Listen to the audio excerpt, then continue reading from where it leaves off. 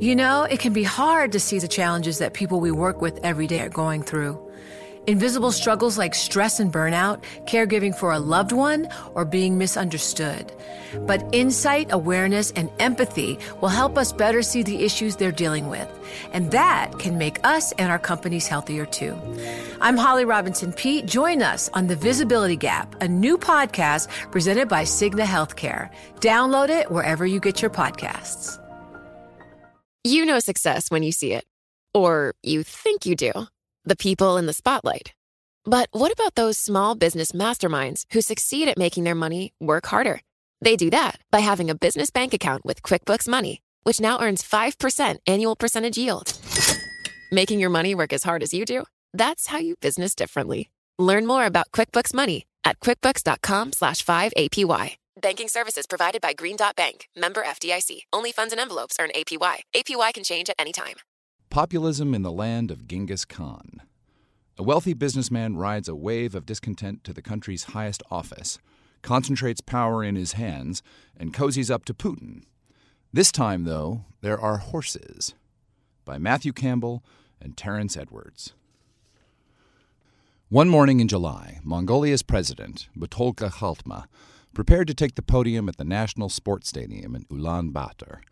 He was there to officially open the traditional summer festival of Naadam, during which virtually everyone in the country of 3 million celebrates feats of archery, wrestling, and especially horsemanship. Riding has been central to the national culture since the 13th century, when a tribal leader named Genghis Khan united a disparate group of steppe clans and conquered much of Eurasia. A champion martial artist in his youth, Butolka is squat and powerful, with a thickly muscled neck and ears slightly squashed from years of grappling. He wore a dark fedora, leather riding boots, and a wine-colored deel, a fancy version of a traditional herder's robe, cinched at the waist with a broad sash. As he awaited his turn to speak, 2 teams of riders in red and blue uniforms performed an impressive display of coordinated dismounts. After remounting their steeds in one swift movement, they tore away for a lap around the stadium, a rushing eddy of pointed helmets and bouncing tails. Butolka stepped to the mic. "Genghis Khan, the great lord and our beloved forefather," he said. "Your horses are agile, the strapping wrestlers are adept, and the archers are well aimed. Naadam," he proclaimed, "is an occasion that makes each and every one of us understand the essence of being a true Mongol." The great Khan, Mongolia's official national hero, and a man Butolka so reveres that he constructed a 130-foot-tall statue of him, was the most feared leader of his era. His forces killed millions, many in mass beheadings, as they tore across the continent. Hardly a model democrat, in other words. Yet for most of the past 3 decades, the country that glorifies him has been considered a star pupil of the West.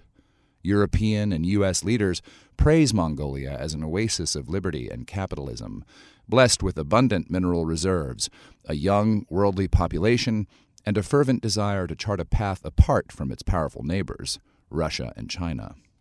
This perception has elevated Mongolia in the minds of foreign investors, notably Rio Tinto, which is counting on the giant Oyo Tolgoi copper and gold project in the far reaches of the Gobi Desert, one of the world's most ambitious mining developments, for much of its future growth.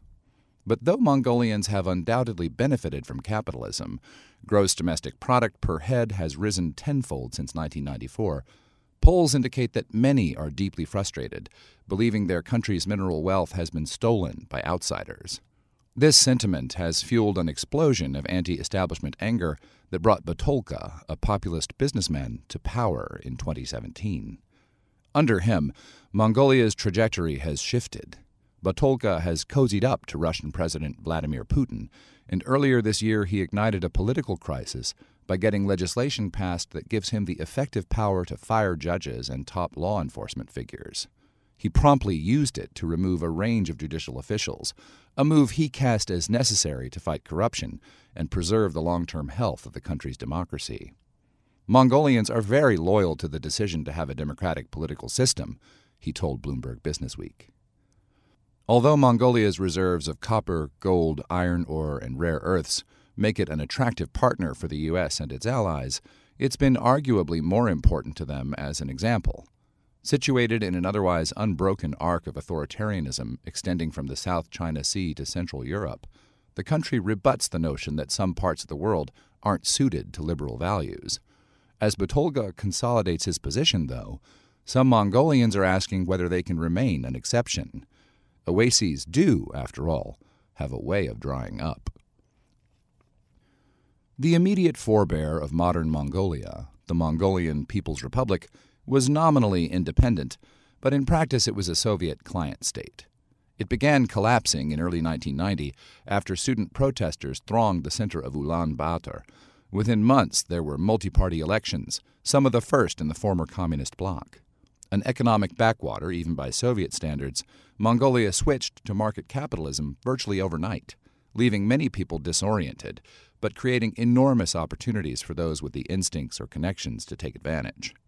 Batolga was among the latter. Raised in a tough neighborhood on the capital's outskirts, he distinguished himself in the 1980s as a competitor in Sambo, a martial art favored by the Soviet Red Army.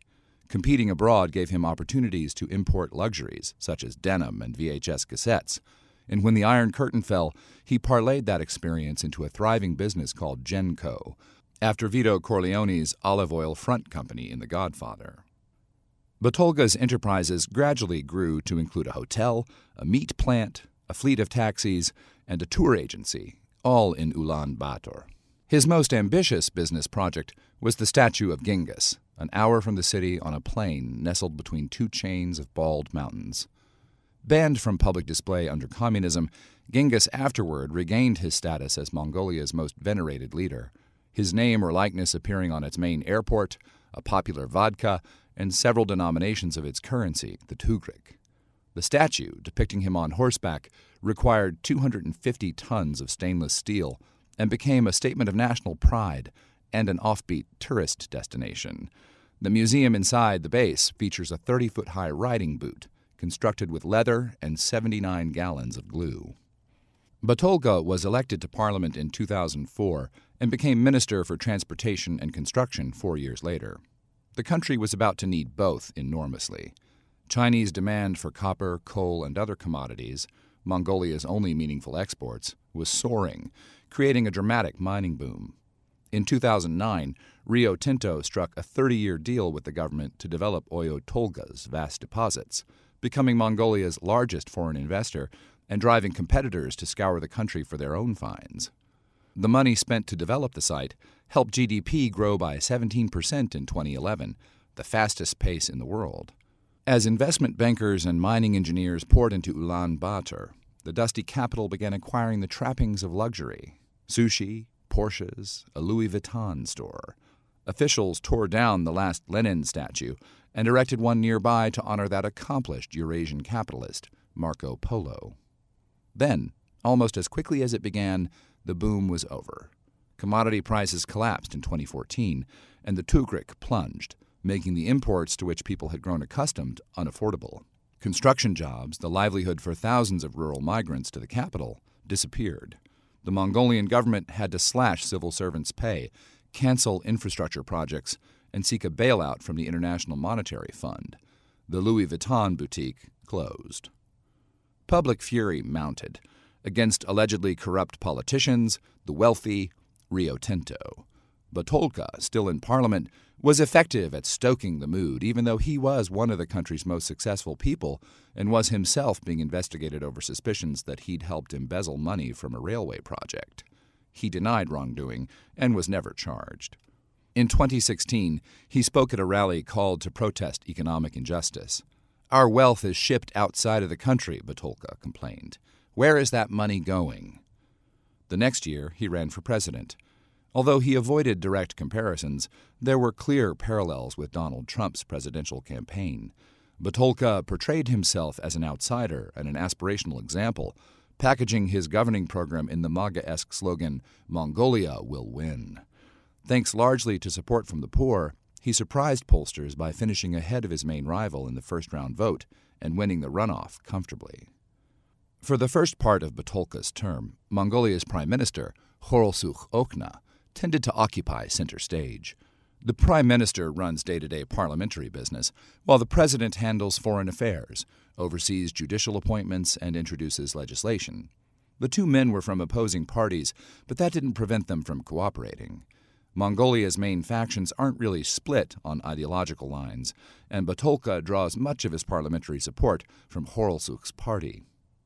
Batulka seized the spotlight early this year when he started publicly pressuring Mongolia's prosecutor general to open a corruption investigation into the previous president, Elbegdorch Zakia, a Harvard-educated liberal, claiming Elbegdorch had improperly tried to sell a vast coal deposit to foreign interests.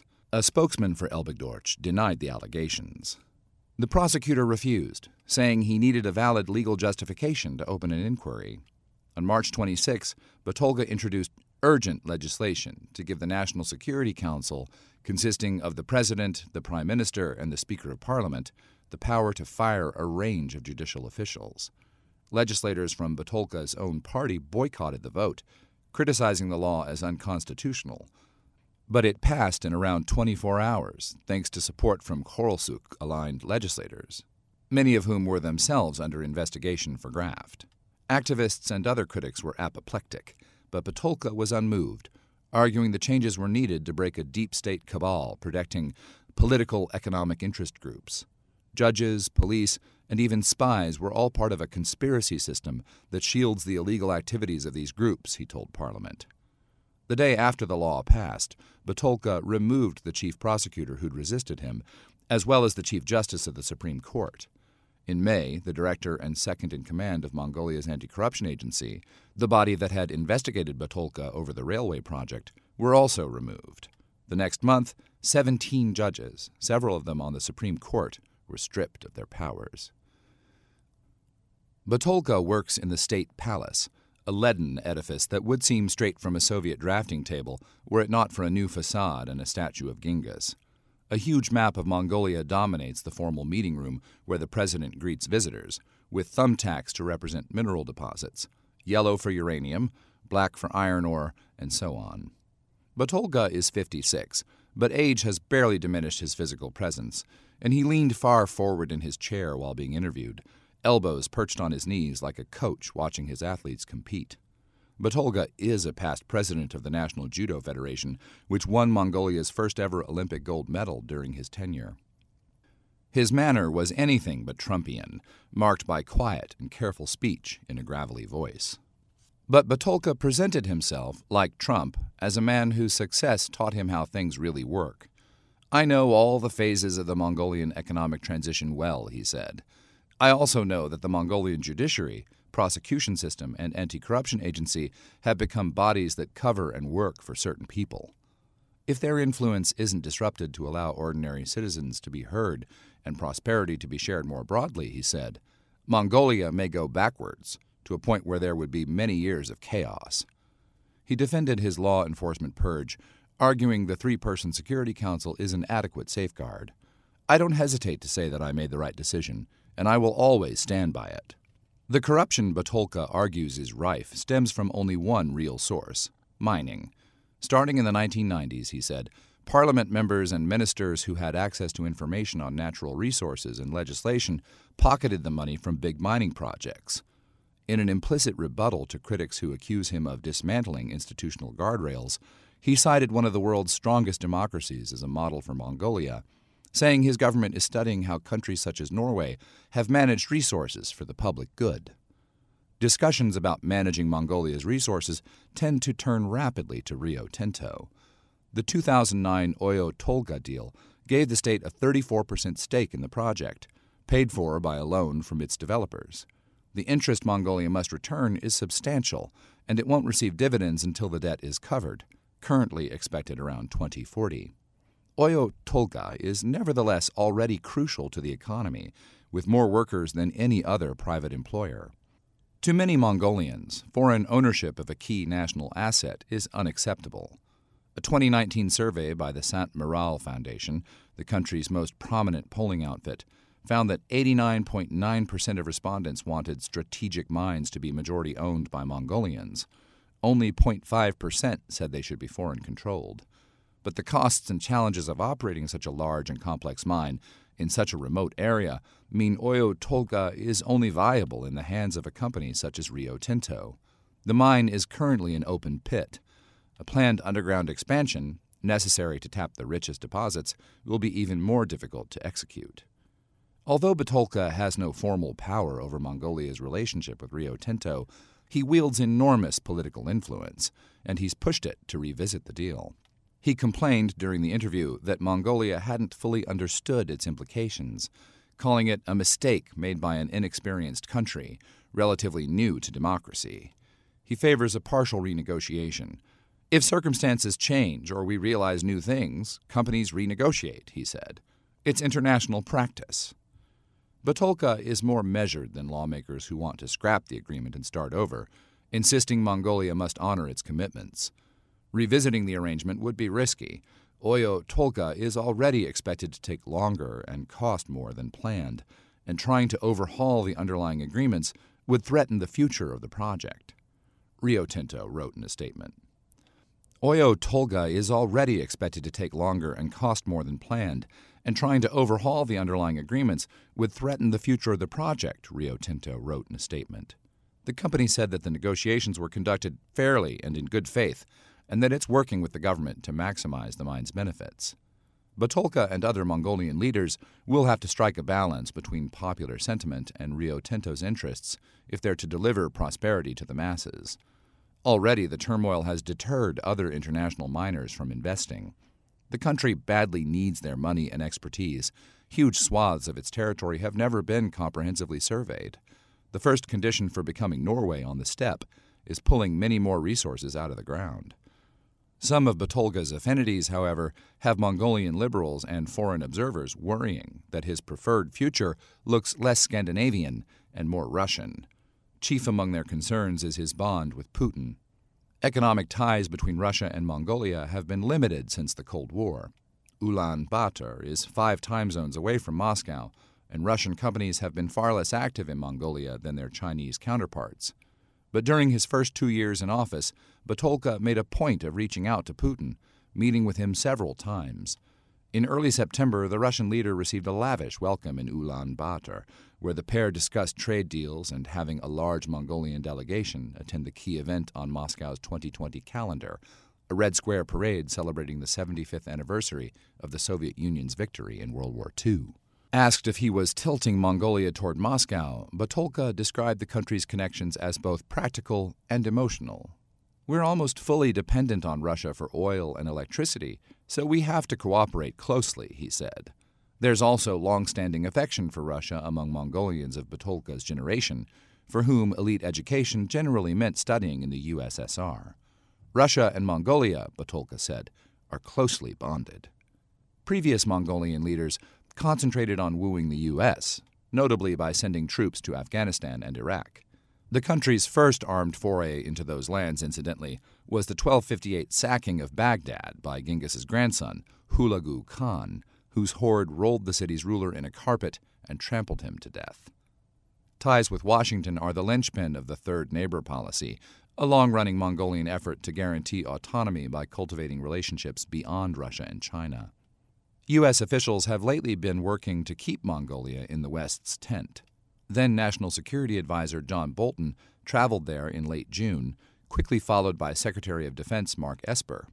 Trump has also welcomed Butulka to the White House, a visit the Mongolian president commemorated by symbolically gifting a horse named Victory to Trump's teenage son, Barron. The horse remained in Mongolia. Butulka and others lament, however, that Congress hasn't passed the Mongolia Third Neighbor Trade Act, a bill that would remove duties on some Mongolian imports. To the people responsible for selling international businesses on Mongolia, democracy remains a key competitive advantage. Sumia Bazar Dolgorsurin, the Minister of Mining, says that for foreign investors, I think it's better to reach an agreement with a system that can actually clean itself up and right its wrongs. Many of the people Butulka says he wants to help live in the Ger districts, home to more than half of Ulaanbaatar's roughly 1.5 million residents. The district's existence owes to 2 peculiarities, one cultural and the other legal. Mongolians were largely nomadic well into the 20th century, and property ownership wasn't really relevant. There was plenty of land to go around. Eager to build a more modern market, post-communist lawmakers created a system allowing every Mongolian to get a plot of land for free, 7,535 square feet in Ulaanbaatar, or quite a bit more in rural areas. Since most property nominally belonged to the state, there were few private landowners to object. One unintended consequence of the provision was that, with economic opportunity concentrated in the largest city, many nomadic families claimed a patch of land on its outskirts and never left. Few made enough money to move up the housing ladder, leaving Ulaanbaatar ringed with thousands of gers, traditional tent-like shelters used by nomads for centuries. On a gray afternoon in a ger district that ascends the foothills north of the city center, it wasn't hard to see why many residents supported a leader claiming he could break the dominance of the wealthy. White gers lined both sides of a rutted dirt track, separated from one another by short wooden stockades. Next to each residence was a tiny outhouse, a particular inconvenience in a country where temperatures can plunge below minus 30 degrees Celsius. Peeking out above the tents were small chimneys for venting smoke from coal stoves. The average ger burns between 3 and 4 tons every winter for warmth, the main reason Ulaanbaatar has some of the world's worst air pollution. To the lee side of a small hill was an angular one-story structure constructed with a skeleton of blonde wood and clad in translucent polycarbonate panels. The building is a makeshift community center, one of several attempts made by a local prophet called Gerhub, with help from designers at the University of Hong Kong, to improve the districts. Despite promises by successive generations of politicians, no one else has done it. The government has sort of frozen, said Badroon Gardi, Gerhub's founder. Even at the height of the mining boom, there was this large portion of the country that wasn't benefiting, and in some ways people's lives are getting worse. You don't have to go far in Ulaanbaatar, though, to find people whose lives have improved dramatically under market democracy.